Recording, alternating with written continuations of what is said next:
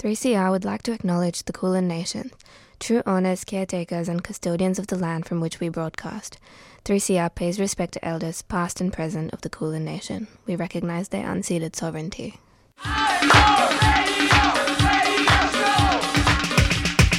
This is 3CR Breakfast. Oh yeah. Alternative news, analysis and current affairs. Monday to Friday, 7am till 8:30am. Only double. Clap your hands.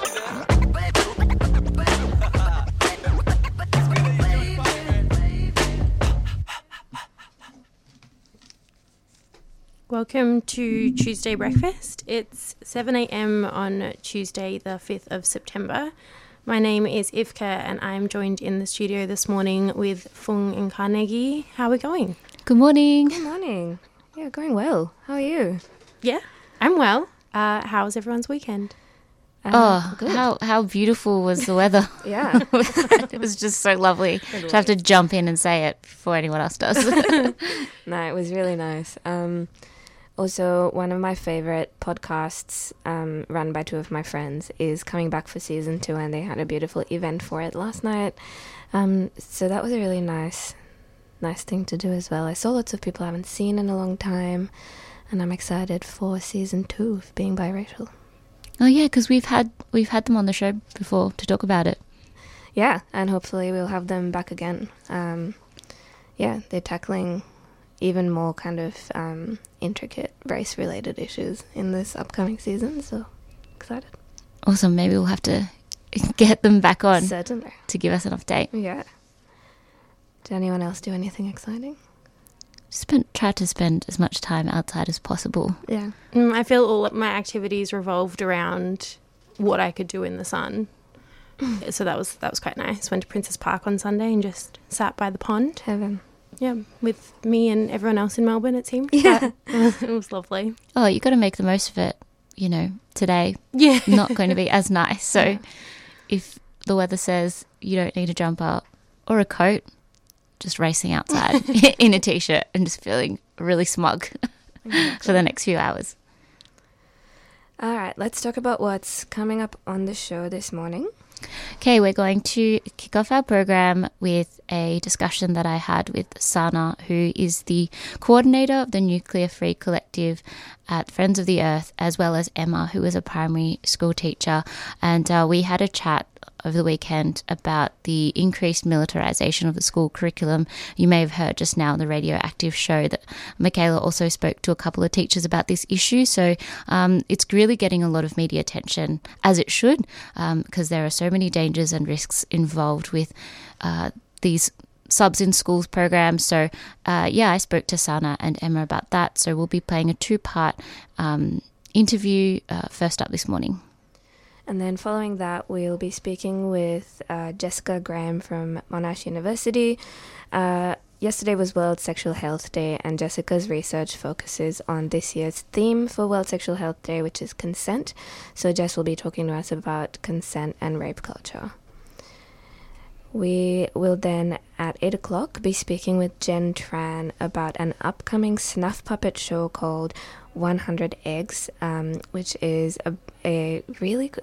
I'm obsessed with the snuff puppets. So for me, really, really cool Vietnamese show coming up as a part of the Snuffest in Footscray. And then at 8:15, we'll be joined by Chloe, who joined us on the show last week. Chloe is a professional staff member of the Faculty of Arts at Uni Melb and a delegate and health and safety rep for the arts, and the Vice President Professional of the Uni Melb NTEU branch. So there's been a 7-day strike at Melbourne Uni over the last week, and Chloe will be joining us to give us an update on how that all went down. So a pretty big show this morning, and we will be right back with the news headlines after these messages.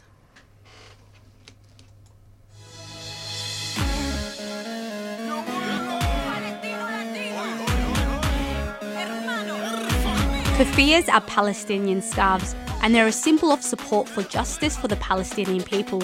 Buying one will support the last remaining factory in Hebron that makes kufiyas, and all proceeds from the sales support projects in Palestine, especially Gaza, as well as local solidarity organisations. From the traditional black and white kufiya to an array of modern designs. Explore the range and order online or drop by 3CR during business hours. We're your support for the rights of Palestinians. Go to kufiyas.org.au, that's kufiyas.org.au, a 3CR supporter.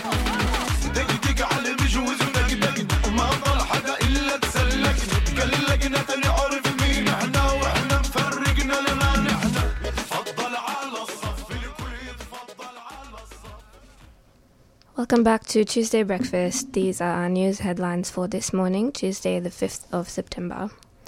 The Youth Justice Commission has called on the Victorian Government to transform Victoria's child protection and criminal justice systems to address systemic injustice against First Peoples.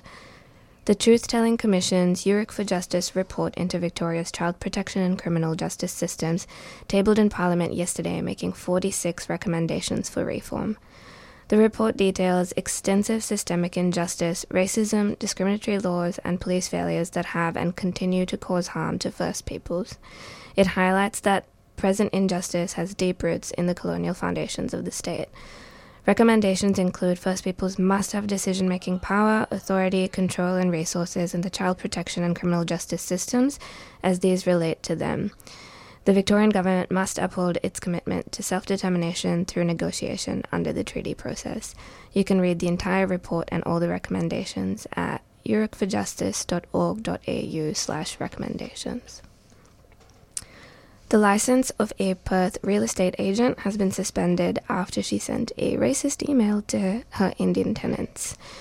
In May 2021, the agent sent a reply email to a former tenant of Indian background after he challenged a cleaning bill that was deducted from his initial security deposit.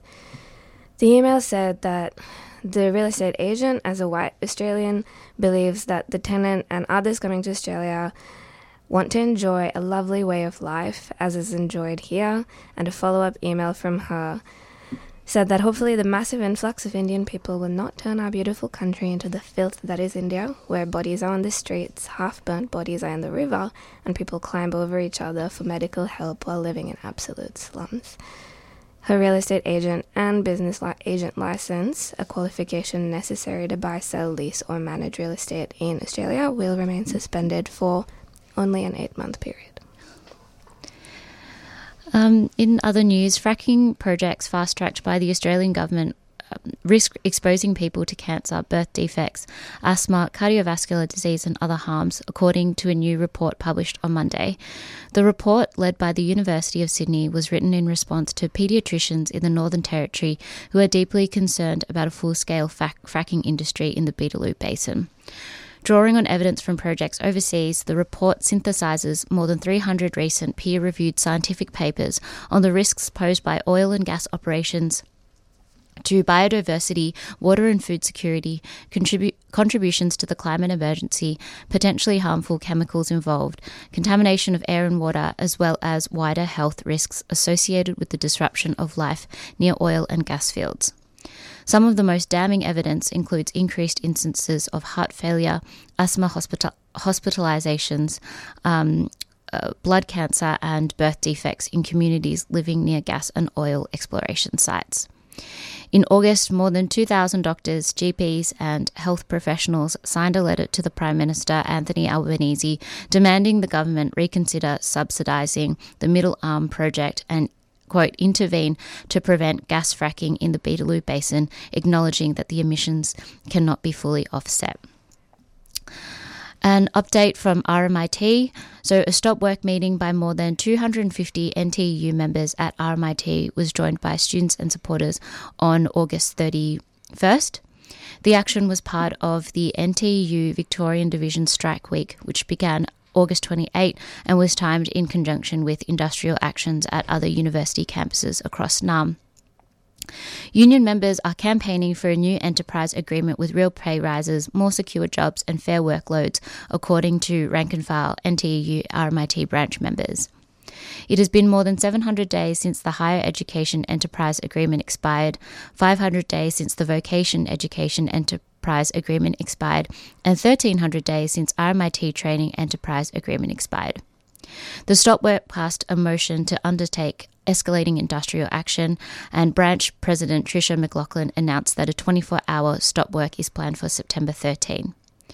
The NTEU will continue to take industrial action with a half-day strike planned for September 6, so that's tomorrow, and a rally outside of the University Council meeting at 30 Collins Street in CBD from 12 to 1 p.m. And finally, residents in Victoria have created a petition for accessible tram stops on Sydney Road between Brunswick Road and Bakers Road in Coburg North. This is a 5.5 kilometre stretch. Once the Upfield line is closed to remove the Brunswick level crossings and build the Skyrail, there will be no accessible public transport along the Upfield corridor for the duration of the project. The campaign is calling for supporters to back this petition and attend a community rally on Sunday the 17th of September at 1 p.m. on the corner of Wilson Avenue and Sydney Road in Brunswick, opposite the Barclay Square Shopping Centre. We will link to the Facebook event as well as the online petition in our show notes later today. So that brings us to the end of our news headlines. We are going to play you a track now. This song is by Jada Weasel. Jada hails from the Aboriginal community of Woorabinda in central Queensland and is now based in Naarm. This debut EP was released last week, and this track is from that EP called Hands of Addiction.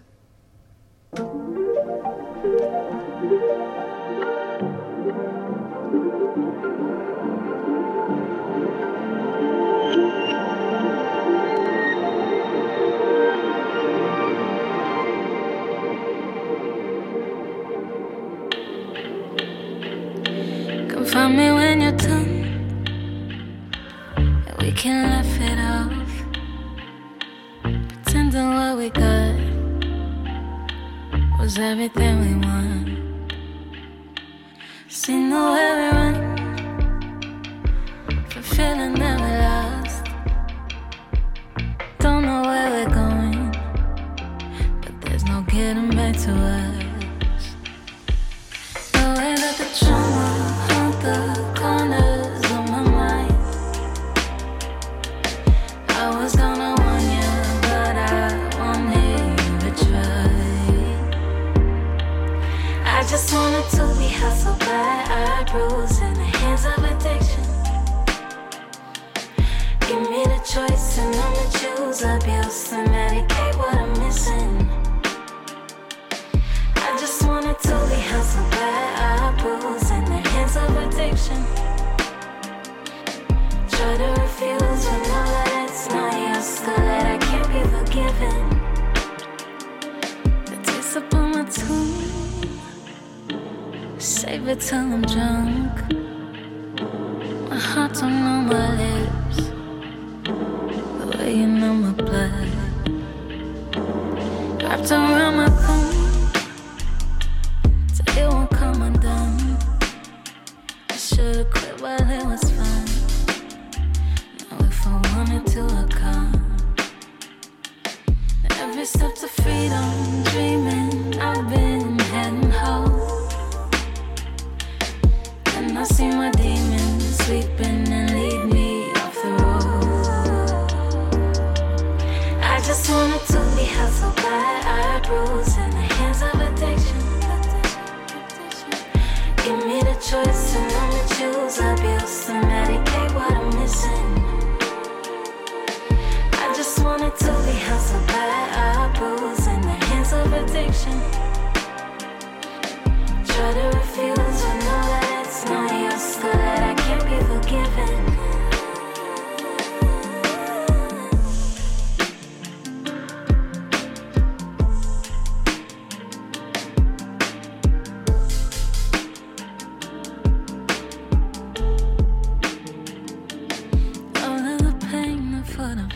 Remains, feel the light getting dimmer. Trying to fake, speaking like a saint while I pray like a sinner.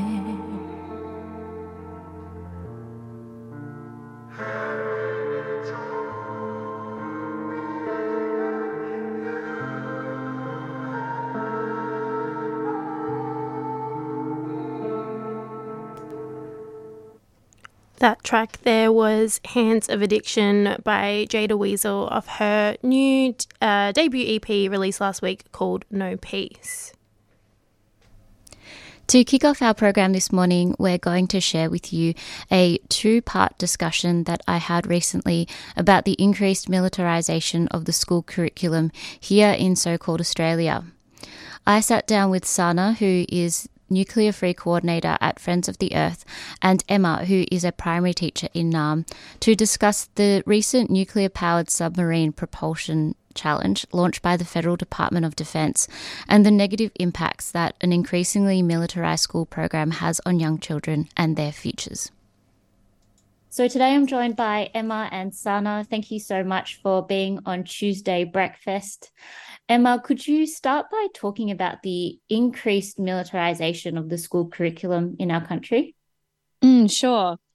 So I'm a primary school teacher, but I am kind of aware of programs that have been introduced interstate and in Victoria. And the most recent one that really came to light and was is really alarming is this nuclear propulsion STEM challenge that is pitched at high schools, nuclear submarine propulsion, sorry, I should say. And that, I guess, seemed like just a really direct example of a fairly recent still like federal government policy actually just immediately being promoted within schools, and also like this sense of recruitment of young people into developing skills to prepare them, for designing apparatus that would be a part of a more like militarized future.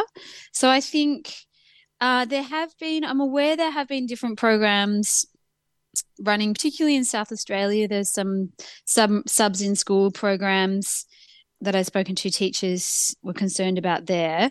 But I think there have been things like it comes up particularly in the STEM type learning, which stands for science, technology, engineering and maths. And it seems that those areas where the money is almost, or where the new and exciting programs are coming from, can be coupled with either weapons companies or Defence Department. So that submarine challenge is actually by the Federal Defence Department. But there's another competition or sort of program I'm aware of at the moment called Beacon, and that's actually a collaboration between BAE Systems, a weapons company, and schools, and that's primary schools. And I think what seems particularly insidious about that program is also that it's really markets itself as for lower socioeconomic schools and basically providing them with resources and opportunities that they wouldn't otherwise have.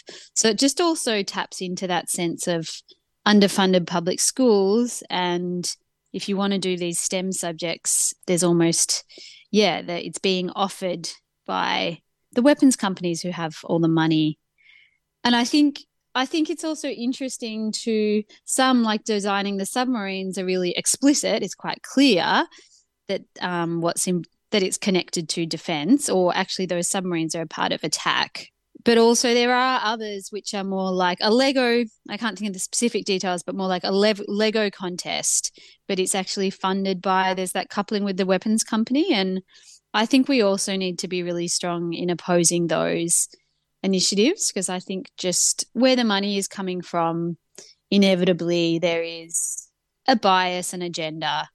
And I don't think it's suitable to have that coming from weapons companies for young people in our schools.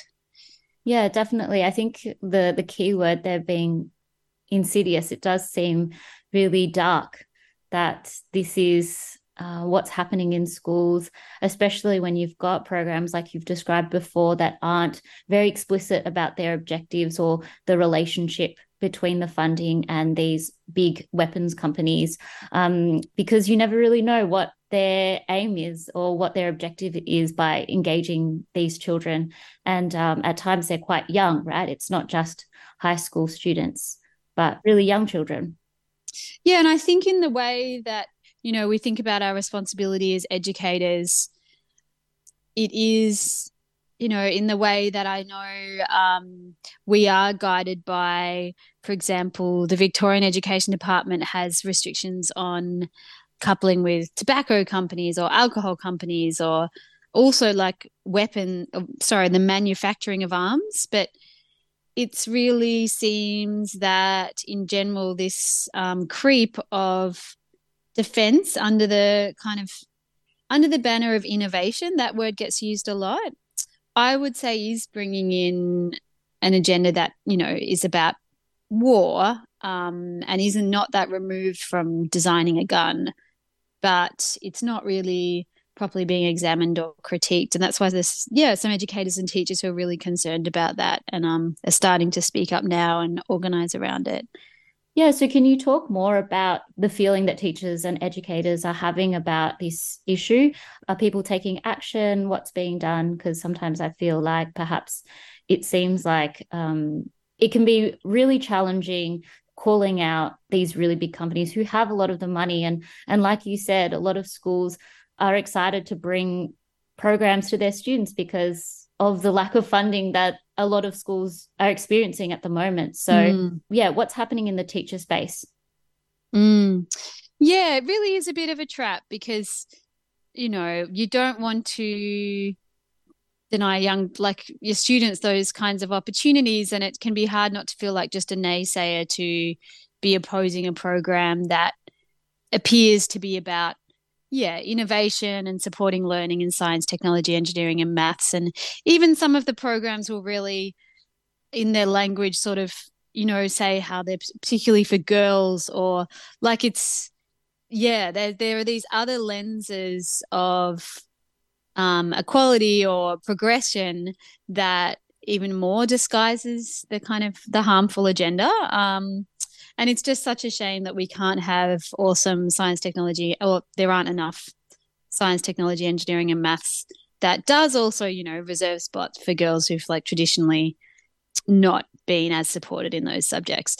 So I think, though, particularly with the bipartisan huge investment into these $368 billion submarines, and that sense of that commitment to that future almost of industry in Australia, teachers are realising that immediately there's a strategy of that coming into schools, and schools, I think it's an endorsing of it. If public schools are teaching and joining in on these types of competitions, it is really normalizing it. The kids normalizes it for the children, and then also they're connected to their parents and community. And so the teachers and the teachers union, so the AEU importantly, have begun speaking out against it. So I'm a member of my sub-branch at my school, and I'm aware that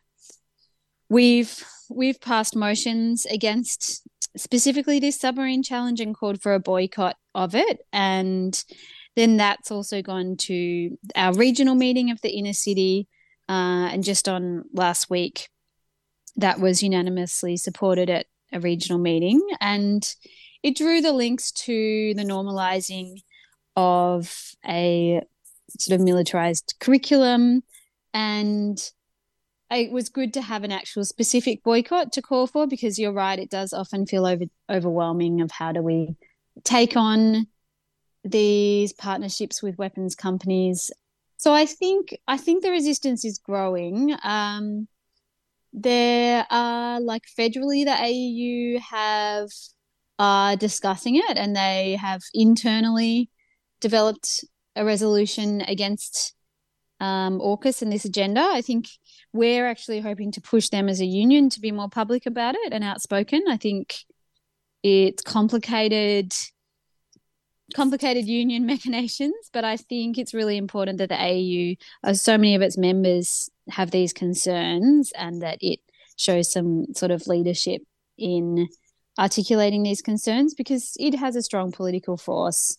And as we saw at the recent Labor National Conference, I think some unions were really explicit in opposing this, but I don't think the AEU has stepped up to that full sort of campaigning type position yet. So I think those of us who are really concerned and bringing these motions would like to see that happen too, because that could be quite powerful. Definitely. And so if there are any educators, teachers, or people who work in schools who are really concerned about the increased militarization of the curriculum and the involvement of these big weapon companies, where would you suggest that they start in raising these issues with their schools or with their union branch? I mean, in terms of self-educating, I think there is this great report, Miners and Missiles, that the Medical Association for Prevention of War published in 2021, and that gives a really good background of some of these partnerships, more in the lead up to AUKUS, but gives a sense of the extent of those. And so that's a good resource to share. But I think being a part of the union and then really pushing it through the union channels. So the AEU is really actively considering at the moment. There are model motions that you can bring to your sub-branch, because I think it is important that it's discussed from like the grassroots level of the union as well as the leadership. So we have a group, Melbourne Educators for Social and Environmental Justice, who are doing some organising on the issue. But I think even through AEU, like now that it is organising on it, contacting them and asking about next steps, and even asking about, whether the federal executive has made those announcements. And perhaps also the other would just be Friends of the Earth is coordinating, stepping in and supporting teachers and coordinating some concerned educators who will also link up with the campaigns that they're running against nuclear-free issues in general. That was Emma speaking about actions that teachers and educators can commit to in order to take a stand against the military agenda in school curriculums. We're going to play for you part 2 of the discussion after this next song.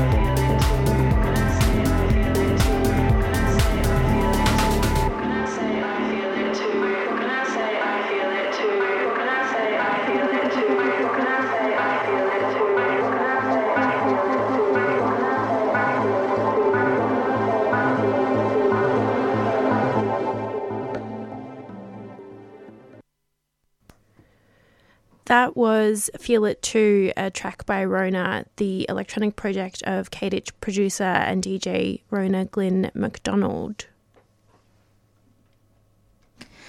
So just before the song, we were playing for you a discussion that I had with Sana, coordinator of the Nuclear Free Collective at Friends of the Earth, and Emma, who is a Naarm-based educator.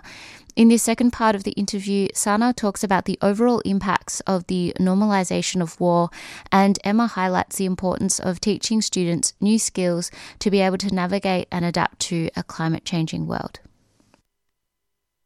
There is a big danger of the normalisation of militarisation in this country. Can you speak more to that, more generally speaking, not just in schools, but in our wider community, talking about how normalised it's become, and also the perhaps downplaying of nuclear risks when we have the involvement of these sorts of projects and companies in our schools?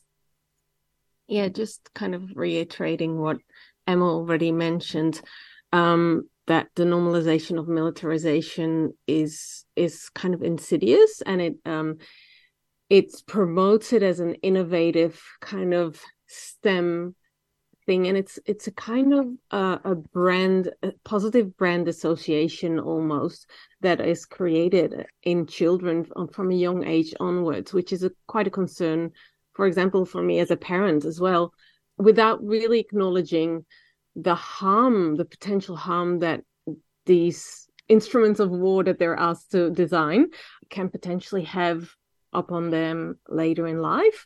I guess from a nuclear-free perspective, the glorification of nuclear, in a sense of looking at it as an isolated, interesting science topic to engage with, really fails to acknowledge Australia's significant and devastating history with nuclear.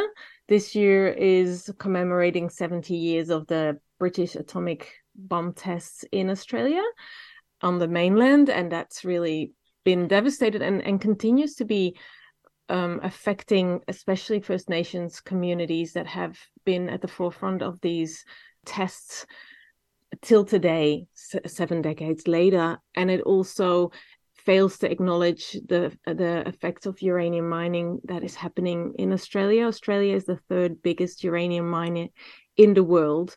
And again, First Nations, Aboriginal communities are at the forefront of bearing the brunt and the negative impacts of the radioactive slush and all the negative impact that those uranium mines are having, as well as the nuclear waste dumps. So Australia has been trying for over 25 years to impose a nuclear waste dump, always on Aboriginal land, and in the 6 times, and recently the last time in Kimba, these challenges to try to implement or impose a nuclear waste dump on Aboriginal land have been fought by the traditional owners of those lands, and every time they have been won, but they've been hard and long battles, and they've really taken a toll upon those communities. And now with AUKUS coming in, there's a heightened risk of a high-level nuclear waste dump that is inevitably connected to the AUKUS deal.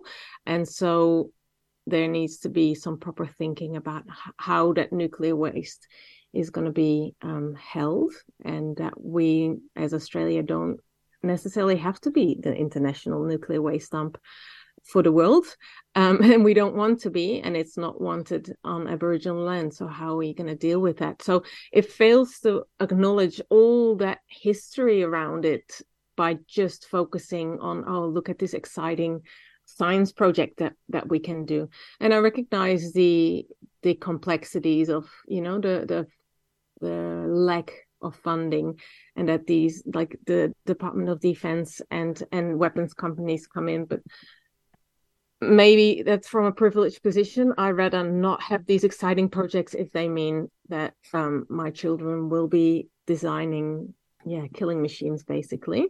And so the Victorian Education Department does have a policy. So it says that alongside alcohol and tobacco companies, schools must not engage in partnerships with companies involved in the sale or promotion of firearms, or organizations involved in offensive or inappropriate activity. And nuclear-powered propelled submarines are basically their main objective is to shoot bombs.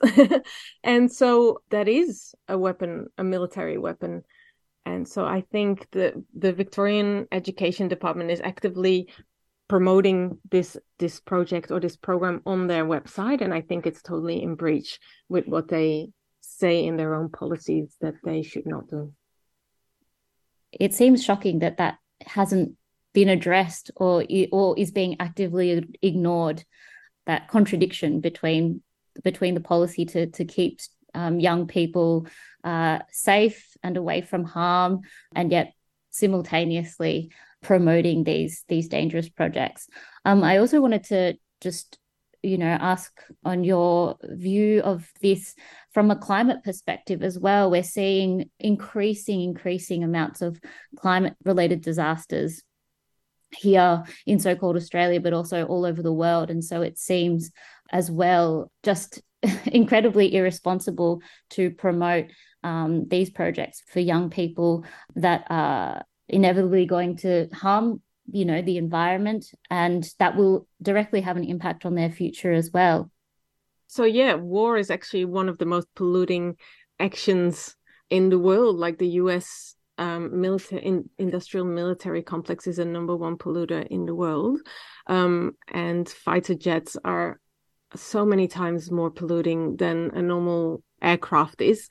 And so there are some real concerns with that. Of course, if a nuclear bomb were to go off, or if, for example, a nuclear submarine would be targeted and explode, which is basically a floating tiny nuclear bomb, it can have really devastating impacts on the environment.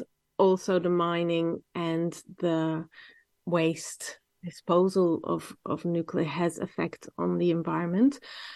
And I guess from a nuclear perspective as well, like and climate focused, there's a whole raft of issues with, like, at the moment, nuclear power being promoted as a positive alternative to fossil fuels, which it is not. And actually there's a whole associated risk with climate change effects that it would have on nuclear power, which I won't go into now, but Friends of the Earth has published quite a lot of papers around this issue. So yeah, from an environmental perspective and a human rights perspective, there are huge concerns. With increased tensions across the world, it seems to be of some form of neglect to not encourage other ways of relating to others. So instead of, building these weapons, seems quite cruel to not instead promote peaceful ways of relating to other states and other countries, as opposed to encouraging our children to build these weapons and under the guise of defense or protection. Yeah, and I think and two things on that in terms of, absolutely, Fong, I agree, in terms of what skills we need to be developing even in our young people around diplomacy, or even just, understanding and interpersonal skills, intercultural skills. There's so much work to be done in considering the kind of global future and possible tensions and scarcity that they'll be navigating. But also for these like STEM type subjects, there's nothing wrong with coupling science, technology, engineering and maths, and even sometimes art is thrown in there as well and turns into the STEAM acronym. But I think, as you say, there's so much involved in the challenge of adapting to a climate changing world and also preventing the worst scale catastrophes that is going to need the very best and brightest, as these weapons companies and Defence Department like to say, minds, fully engaged in problem solving, learning, collaborating on not just renewable energy, but responses, emergency response and adaptation and collaboration between nations and involving these technologies. So I think it just, as educators and parents, and it's just so blatantly clear that yes, skills will be required for our changing world, but in our view of the future that we want, and certainly a future that offers hope for young people, we urgently need to develop the skills to adapt and, bring about a more peaceful future world despite the changing climate. So I think that's just where we really need to stand up and oppose the direction of these types of programs. Thank you to Emma and Sana for speaking to me about the importance of fighting against the military agenda in our school curriculum.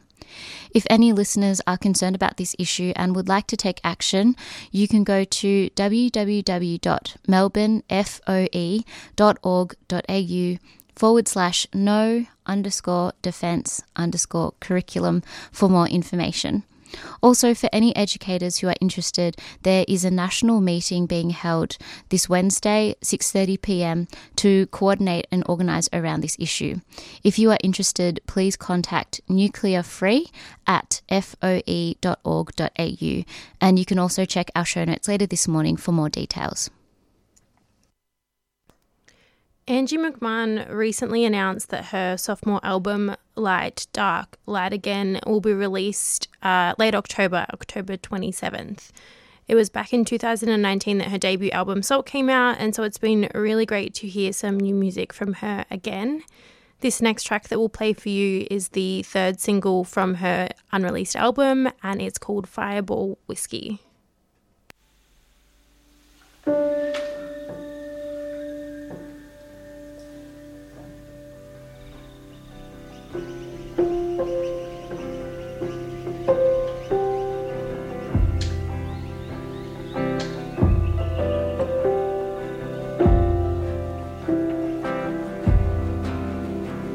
In the armchair over there, I can see your face in the upholstery. I can get anxiety from an inanimate object, an inanimate object, an inanimate object. My backbone could have grown, but I think it's turned to softness. I think it is a problem, like food that's going rotten, and you might say it's okay to eat it, but then it makes you vomit. I really hate to vomit, except the one time I drank too much Fireball whiskey, 'cause I wanted you to kiss me, so I threw it up, washed my mouth and sat back out on the couch with you. Sat back out on the couch.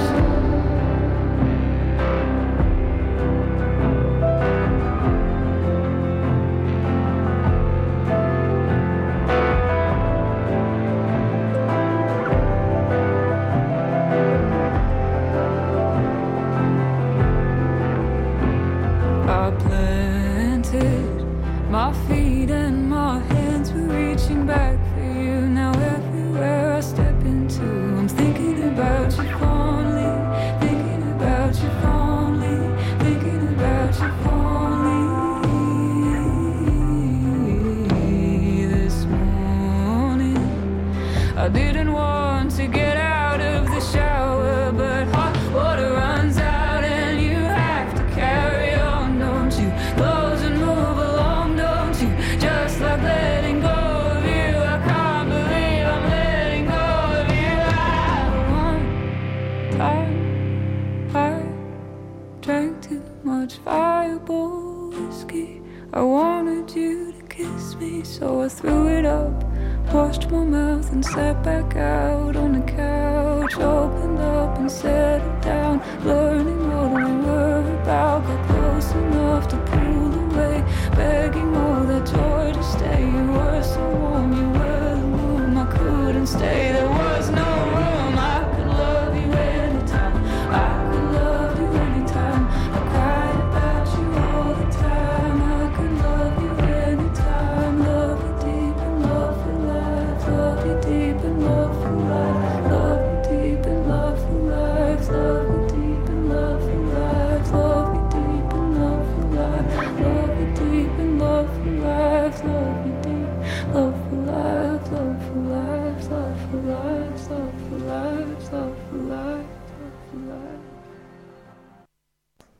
That song there was the latest from Angie McMahon called Fireball Whiskey. Just a warning for our listeners that the next interview does deal with themes of consent and rape culture. Yesterday was World Sexual Health Day, and this year's theme was consent. To talk about consent as a social issue and how we can make a difference through legislative change is Jessica Graham, lecturer and researcher at Monash University doing her PhD in developing a multidimensional theory of rape culture. Welcome to Tuesday Breakfast, Jess. Thank you very much. So can we start by just talking a little bit about the concept of consent as a social issue?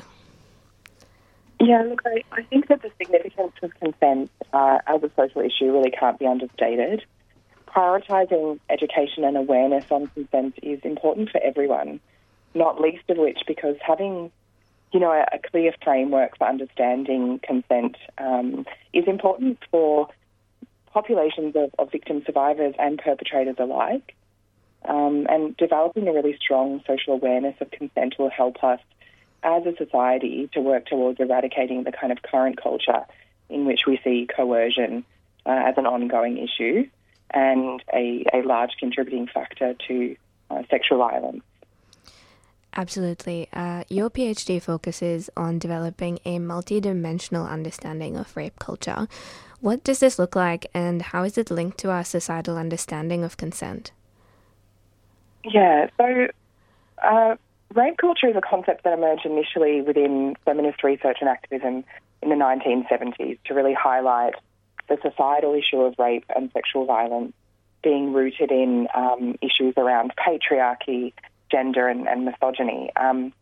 It's since been used in scholarly research to emphasise and define a culture or I guess an ethos of society in which the prevalence of sexual violence is rife, the incidence of it is minimised and its experiences are trivialised. So my PhD is looking at how we can utilise this initial conceptualisation of rape culture in a more intersectional way that isn't limiting the incidence of sexual violence or values of rape culture to only heterosexual relationships and sexual encounters. So I'm interested in looking at what other structures and factors are there to consider around power and what might contribute to a rape culture, which is essentially a culture characterised by sexually coercive norms, victim blaming, stigma and legislative inadequacy. And at the root of that culture is this issue of consent, or rather a lack thereof. Yeah, absolutely. We, this is something we do explore on our show quite regularly in different aspects, including most recently we did a special on AI and how consent kind of looks in the digital space now that, artificial intelligence is kind of everywhere. And the understanding of consent within all these different spaces. How does coercion as a tactic play a part in all of this? And what do you think people's understanding is currently of coercion, when it comes to consent? Yeah, look, I think that historically coercion has been framed as a very sort of overt, explicit issue of sort of power, particularly perpetrated by cis men over cis women within that kind of patriarchal context. And, that understanding is very kind of rooted in those second-wave feminist contributions. But I think that since then, legislative reform and scholarly research has really sort of looked at consent and rather coercion as being issues that are often much more subtle.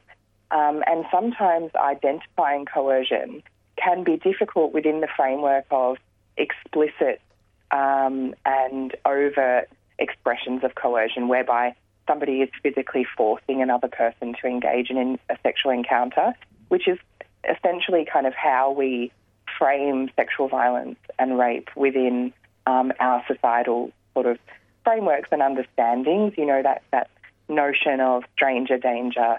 But what we know realistically is that the prevalence of sexual violence and the research on its incidence tells us actually these occurrences happen more often within the context of intimate relationships than they do in the context of that myth of stranger danger. And that's not to say that that isn't a type of sexual violence that occurs, but I think what's important about this moving towards a culture of affirmative consent is recognising that coercion plays out in much more subtle ways than we perhaps realise, whether that's through sort of emotional manipulation or expectations around relationships. Yeah, absolutely. And I think that we see this sort of limited understanding of consent and coercion all around us in the media, in pop culture, in the news, literature, even politics. Can you talk to us a little bit about this and how it informs our view of consent as a society? Yeah, look, I think that media representations play a huge role in informing how, as a society, we understand or perhaps misunderstand issues around consent and coercion. Not least of which there is an ample body of scholarly research looking at film and television and how the romanticisation of coercion is really problematic in moving towards a better understanding of what consent looks like, healthy consent looks like. I mean, one kind of film that comes to mind that I think most people will be familiar with is The Notebook from the early 2000s, and the protagonist is played by Ryan Gosling, and the other protagonist, Rachel McAdams, and their relationship is kind of rife with problematic and coercive behaviours that are otherwise kind of romanticised and sort of play a huge role in that story being so popular and so loved, that there's this narrative that because Ryan Gosling, he can't possibly live without her, his whole life is about having that relationship and having that connection. And so he's very kind of emotionally manipulative and coercive in his pursuit of her throughout the duration of the film. And it's not addressed. There's no that kind of narrative, I suppose, makes no space for conversations about explicit and voluntary consent in an ongoing way. And I think what's particularly useful in an example such as that film is that there's no explicit coercive behaviour. There's no physical force involved, but it's those subtleties that go unquestioned and that are actually part of the romantic narrative that are problematic in this culture of sexually coercive norms. Yeah, definitely. I think that's a really good example. And, for me, I grew up with a lot of Bollywood in my life. And so Bollywood also relies pretty heavily on that sort of dynamic between the protagonists. So, yeah, I know that it can be incredibly problematic, and the level to which it kind of informs people's ideas of what a romantic relationship is, and the removal of consent from the whole thing. You mentioned affirmative consent before. What does this look like, and why is it important, especially when it comes to stopping victim blaming? Yeah, look, affirmative consent is a really important sort of shift in legislative and education-based thinking and models. And so historically, around the space of sexual violence and coercion, there's been considerable issues around establishing objective understandings of what consent is. Because of the kind of ongoing social norms that we've already discussed, there has often been sort of, for lack of a better word, grey areas in defining and understanding consent in an objective way. And so moving towards an affirmative consent model is a way of kind of potentially eliminating those grey areas and not really leaving room for more subjective interpretation. And so the affirmative consent model highlights the importance of seeking and receiving explicit voluntary consent. So this means that each person participating in a sexual encounter is responsible for checking in and otherwise ensuring that all parties involved want to be involved and to engage in that encounter. But I think what's important to distinguish with an affirmative consent model is this means not merely relying on the absence of no or assuming yes through interpreted body language or applying consent of one sexual act to all sexual acts thereafter. So to prioritise sexual health and well-being, consent really needs to be an ongoing and reciprocal process. Each stage of the encounter should include affirmative and explicit consent. So to use a simple analogy, if I can, just because you consented to drinking the cup of tea that I offered you doesn't mean that I can assume you're also willing to eat, the scone that I offer you afterwards. And just because you wanted to have a cup of tea on Tuesday morning doesn't mean that you will on Wednesday afternoon. And while this is really a very basic way of explaining it, it's quite surprising how commonly these types of analogies are considered obvious in the context of tea and scones, but the same can't be said for equivalent circumstances in the context of sex. And so affirmative consent is relative, and relevant to all sexual practices. There's no sort of room for interpretation or exemptions. Affirmative consent model asserts that despite whether a sexual encounter is new, is casual, is a one-off, or if it's between multiple parties or two monogamous partners, explicit consent should be the forefront of conversation, and an ongoing conversation at that. Yeah, definitely. And what legislative reform is needed, and, what difference do you think that those changes could make? Well, the Victorian government has recently undergone a legislative reform that's been implemented through this policy on affirmative consent models.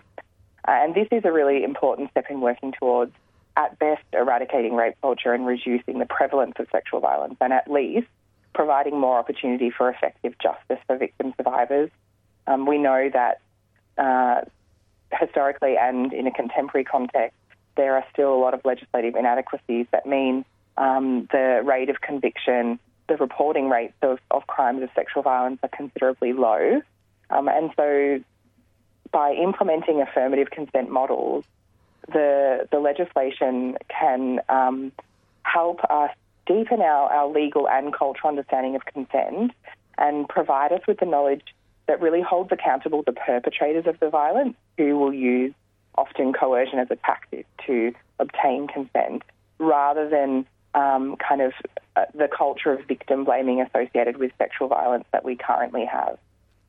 Yeah, absolutely. And I think that, having that kind of in the law will make hopefully victim survivors feel more able to, gain power back over their circumstances, and it kind of puts weight behind the whole thing. So I think that's really great that the Victorian government is looking at making these reforms. Where can people learn more about your research and this issue in general? Yeah, so I would recommend that the World Health Organization, as you mentioned earlier, has provided a lot of important research and information resources on issues of sexual health this year, with a particular focus on the theme of consent, as well as some Australian resources. I'd recommend ANROSE, the Australian National Research Organisation for Women's Safety, which is a really important institution contributing to evidence and knowledge around issues of violence against women and children. The Australian Institute of Family Studies is another important evidence-based information source. I would say that Sexual Assault Services Victoria, formerly CASA, is another important source of research and information. They provide annual reports and they have ongoing projects around sexual violence, coercion and consent. And they are also a really good resource for anyone who has experienced or is experiencing sexual violence or coercion and is wanting some support. In terms of my research, you can find my profile on Monash Lens from Monash University, as well as Swinburne University's PhD page as well. Amazing. That's unfortunately all we have time for this morning, but thank you so much for joining us, Jess, and talking us through these really important issues this morning. Well, thank you for having me. So that was Monash University lecturer and researcher Jessica Graham talking to us about consent as a social issue and how we can make a difference through legislative change. If that conversation brought up anything difficult for you, you can contact 1-800-RESPECT or Lifeline on 131114. You're on 3CR Tuesday Breakfast. We'll be right back after this.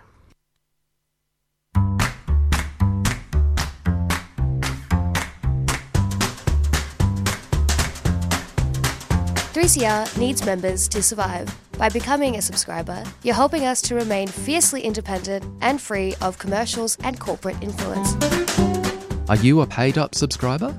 It's just $40 concession, $80 waged, $150 for a band or organisation, and $300 solidarity. Great value for 24/7 community-owned and community-controlled media.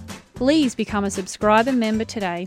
Call the station on 03 9419 8377 or sign up online at 3cr.org.au/subscribe.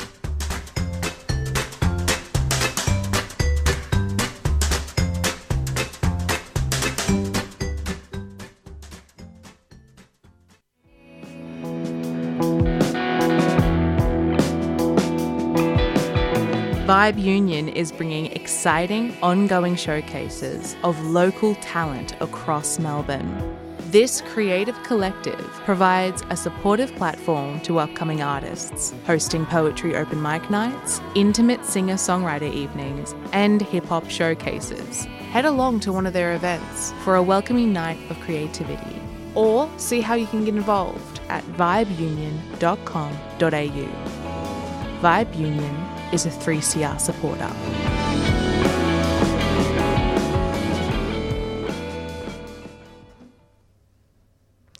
Welcome back to 3CR Tuesday Breakfast.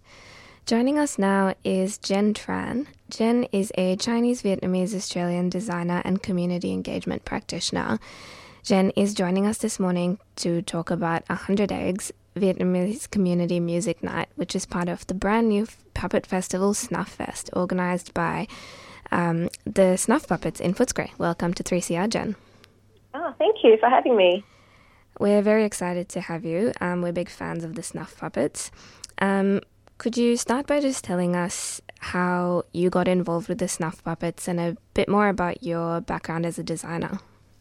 Yeah, so I got involved with Snuff Puppets because the Vietnamese Community of Australia, the Victorian chapter, was putting on a project and they needed a project coordinator. The community were used to running community programs but not used to bridging in with the arts organisation, and so didn't know how to project organise an arts project. So it got me involved because there's only very few people in the Vietnamese community that really are involved in the kind of like the contemporary arts sector. So yeah, it got me involved, and I project coordinated this 100 Eggs project with Snuff Puppets and the Vietnamese community. To bridge it together. That's so great. I definitely agree. I think, the contemporary art scene, and in fact, historically, the arts it's often been quite white, and so it's always really exciting to see, Vietnamese production like this. Can you tell us a bit about 100 Eggs? How did it come about, and what story does it tell? Yeah, so the 100 Eggs is about the Vietnamese origin story, and it's about the Lac Long Quang, which is the Dragon King, who met Olga, which is the mountain fairy, and they fell in love. One was from the sea, one was from the mountain, and they came together, they fell in love, and they had 100 eggs together. And then 100 eggs born their children, so they were the origin of the Vietnamese people. And soon later, Lac Long Quang was missing the sea and Olga was missing the mountain. So they took 50 of their children to the sea and 50 children to the mountain. And then they became the people of the sea and the people of the mountains, which is where the Vietnamese people generally, are congregated or are working the land and working the sea. That sounds incredible. How did you decide to tell this story using a giant puppet? Yeah, the story was initially wanted. The Vietnamese community of Australia wanted to tell this story because it's a folklore. It's for the next generation of really connecting the younger generation of the cultural stories. Because there's not many of them, rather than continue to tell the boat journey, we're telling folklores to really connect the younger generations with their history and their culture. So it was really came up by the community who wanted to share this story, and we had the opportunity to work with Snuff Puppets to tell a story through giant puppets, because Snuff Puppets do these people project in the community. So that's where the collaboration came from. And yeah, that's how I was involved, because they needed someone to project manage, and here I am. Yeah, you grew up in Footscray, so you have a connection, to the space and the place as well. Can you tell us about, the significance of having this event in Footscray that has historically been and continues to be home to such a big Vietnamese community? Yeah, I was born in Footscray Hospital, lived my whole life in the western suburbs, and there's such a large Vietnamese community in Footscray and around the western suburbs. And this is due to the whole migration wave. And we celebrated 40 years, I think it was a couple of years ago, of being in Footscray with these giant cranes, these 2 cranes that have been built and sculpted in the centre of Footscray. And so it used to be the entrance towards the Little Saigon markets, which burnt down quite a few years ago now. And so our presence there is quite significant. We changed the landscape of the restaurants. It's more really known for our food. And there is a lot of the community that is just, besides celebrating our food, or just known from just surface level, is really just what's deeper down, and this story gets to share a bit about us in that sense. Absolutely. 100 Eggs has been performed before. Did you get any feedback from the younger generation of, the Vietnamese community in Footscray and what they thought? Yeah, they really loved it. So they were performed in 3 festivals, the Lunar festivals, and this happened in between coming out of lockdown. And the Vietnamese, the children really had fun, and some of them didn't even know the story. They didn't know this folklore, and others who are the young people, some of them knew of it a bit, but they were also very happy to see it in real life, to go, oh, this is telling our stories. And also the older generations was just so proud to have this out in the public space. So it really hits all 3 generations to a sense that it's connecting everyone, not just through a traumatic story, but through a joyful birth story of where they come from. Absolutely. I think it's always so important to celebrate the joy. Can you tell our listeners what they can expect at the show? And does the audience need to know Vietnamese to attend? Yeah, so I found out this morning that it is all sold out, but hopefully we'll see whether we can get some more tickets released. You expect a puppet making workshop. So we have one of the community leaders who'll be running a puppet making workshop, which will make a dragon. There will be food, and then we're going to have a 20-minute movie, an animated film of the story. So it will be presented in Vietnamese. However, there is English subtitles to really see what the story is about. And then we have the performance. So you'll have the giant puppet of Lạc Long Quang and Orca, and then hopefully 100 of their children will be coming out as well from the egg. And then afterwards, we'll have a little celebration of just a bit of party and eating and just connecting and getting the Vietnamese community to know about snuff puppets and know the arts, that we don't have to do just traditional dance or traditional arts, but how to contemporize our Vietnamese artwork. Absolutely. I'm so excited. I hope you do. You are able to release more tickets. Snuffest is happening from Wednesday, the 6th of September, so tomorrow, to Saturday, the 7th of October, and 100 Eggs is happening on the 23rd of September. Where can listeners go to find out more about both 100 Eggs and about Snuffest in general? Yeah, so there is the Snuff Puppets website. We do have the Facebook event. There's also AVA, which is the Australian Vietnamese Arts website and Facebook, and it's definitely on Tribe Booking. So just look it up. The 100 Eggs movie night at Snuff Puppets. Amazing. Jen, that's all we have time for this morning. Thank you so much for joining us. No worries. Thank you for having me. So that was Jen Tran, who is a Chinese-Vietnamese Australian designer and community engagement practitioner, talking to us about her upcoming show, 100 Eggs, which is a collaboration between Australian Vietnamese arts and the Snuff Puppets. We will link to all of the websites Jen mentioned in our show notes later today for listeners who are interested in going or just knowing more. We will be right back with our final interview after this.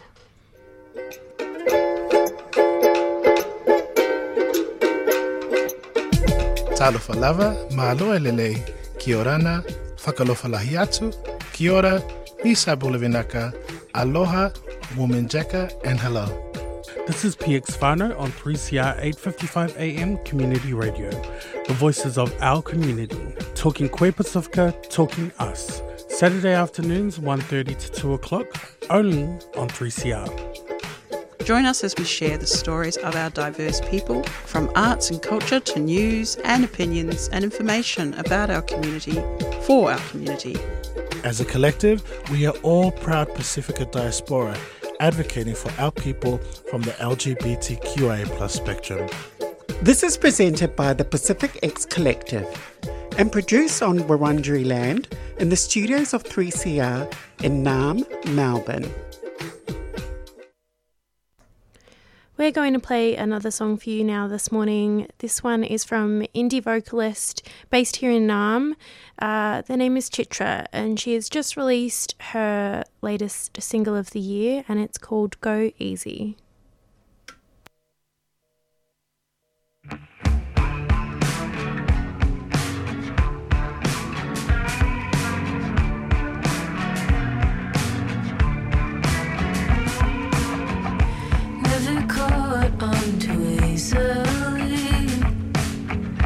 Like a child playing hide and seek, I don't wanna find what I know that I can't hold, but I never seem to miss an opportunity.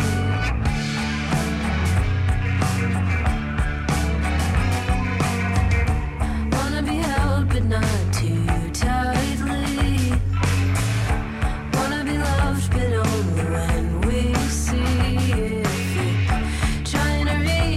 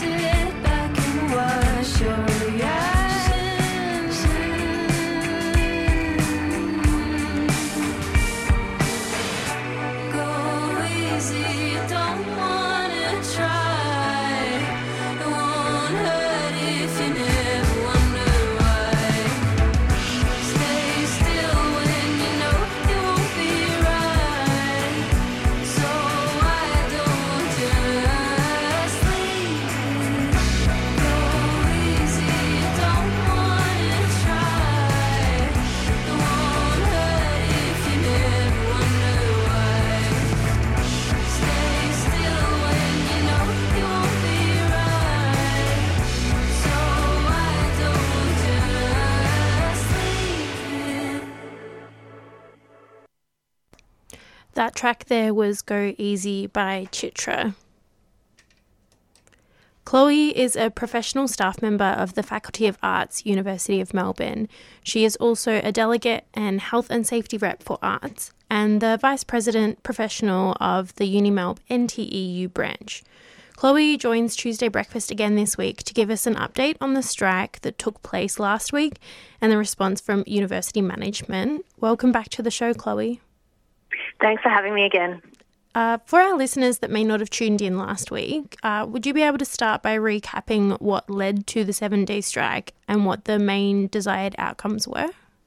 Yeah, absolutely. So we basically have had very little movement from the university, and several times they've missed their own bargaining deadlines, like asking for a 2-week extension and then taking 11 weeks to get back to us. And so we had just had enough and we thought it was time to escalate. And also we have 6 key claims with, I think, the major ones at the moment that we're focusing on being secure jobs. So we want an 80% secure jobs commitment from the university, and also action on workloads which are at crisis. And so far the university has not come to the table on those. And am I correct in thinking that you've been in bargaining for about a year now? Yeah, over a year now. So can you give us a rundown on how the week went and if UniMelb management came to the table with anything? Yeah, absolutely. So Monday started with a half-day strike. So it was actually the whole branch was out on strike, and then we had also the areas that were out for the week. So it was sort of a big day. We had a rally outside Raymond Priestley, which is the building that all that sort of Chancellery housed in, and the VC. And yeah, it was huge. We had amazing speakers, and we had, I think, about 1,000 people attend that. So that was huge. And at 3 p.m. that day, after our rally, we got a pay offer from the university. Yeah, so I don't know whether that was planned by them to try and kind of entice us off strike, or whether it was just a response to the size of our rally. But the thing that was missing was the secure jobs offer that was supposed to accompany that pay offer that they had promised us. And so we waited out the week. We had a, huge strike. So we had 5 different areas out for the full week.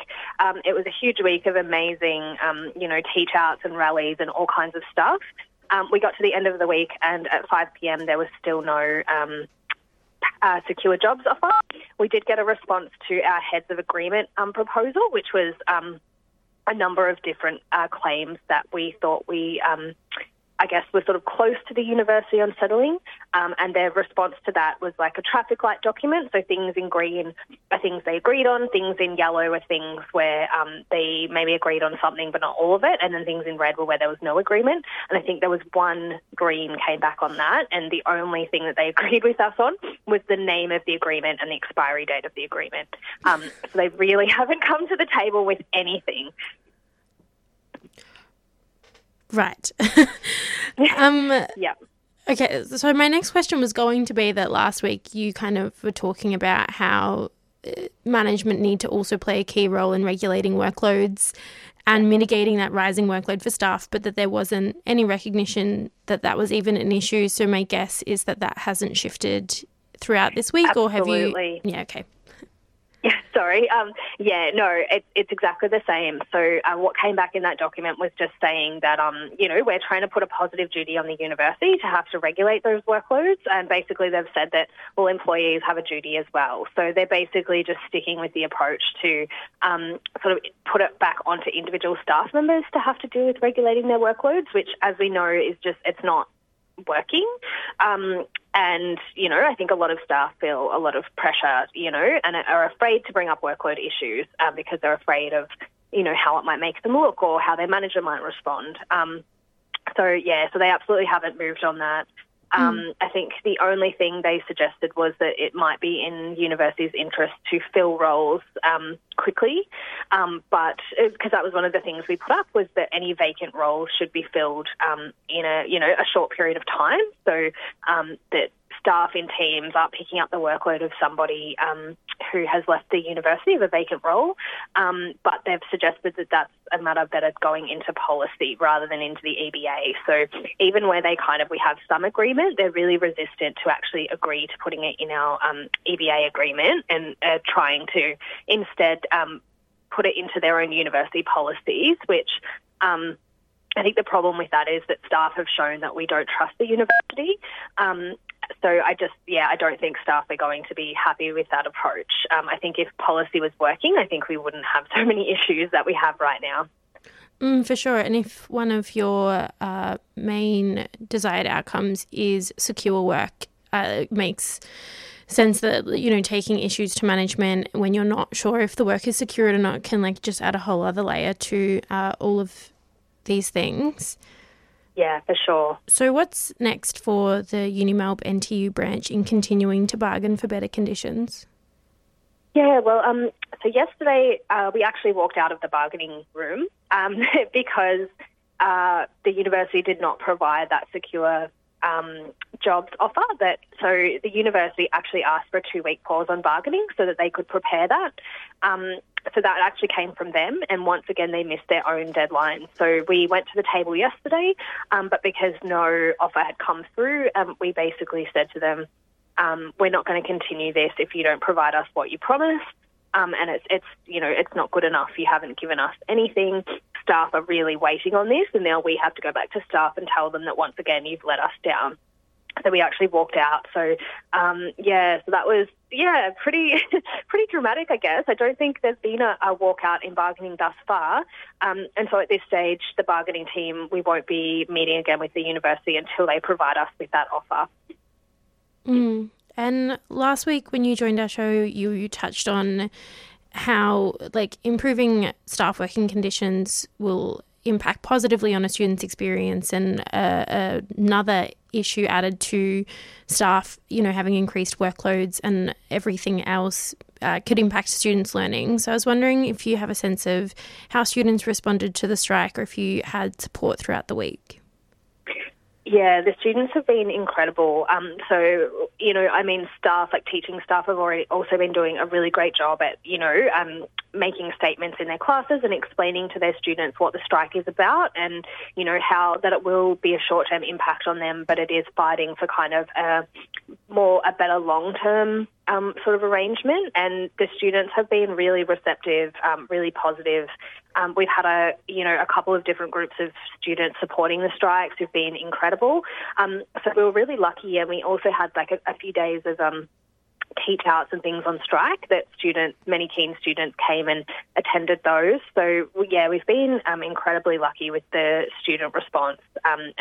Most students from, my colleagues who I've spoken to have said that their students have been really receptive, and that students, I think when we put to them, the sort of deteriorating learning conditions, they can see how that's related to the working conditions and kind of the lack of investment in, students learning from the university. And so I think they, have been, really receptive to that. And so we've been really lucky to have, students on board. So it's really nice to have kind of that, I guess, coalition between students and staff that, I think the university can't turn around and say, you're harming students, because I think the students are saying, well, you could make this better for all of us. So that's been really powerful. Totally. And I think it's interesting that this is all happening at a time where university fees are just going upwards and upwards. And so if students can recognise that, they're not then seeing benefit in their education, then it's just going to make it harder to digest for them, I suppose.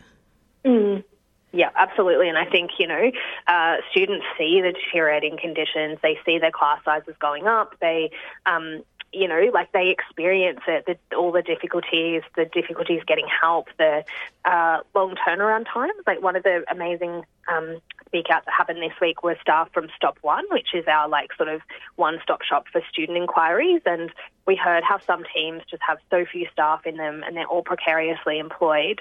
And the way the university has just gutted some of those teams, that we've heard stories of people having to withdraw from courses because they couldn't get their AAP, which is like an academic adjustment plan. So that's kind of a plan that recognises that students might have a disability or an issue, like a mental health issue that would impact on their studies. And because they actually couldn't get that approved before the census date, they actually had to withdraw from their course. And so, these terrible turnaround times, also in the student services, have been impacting students as well. So I think students really have been feeling and experiencing that. And so I think, when they hear people talking about the union and bargaining and stuff, it really rings true to their experience. And we really feel for the students because what the university is providing them is really not good enough.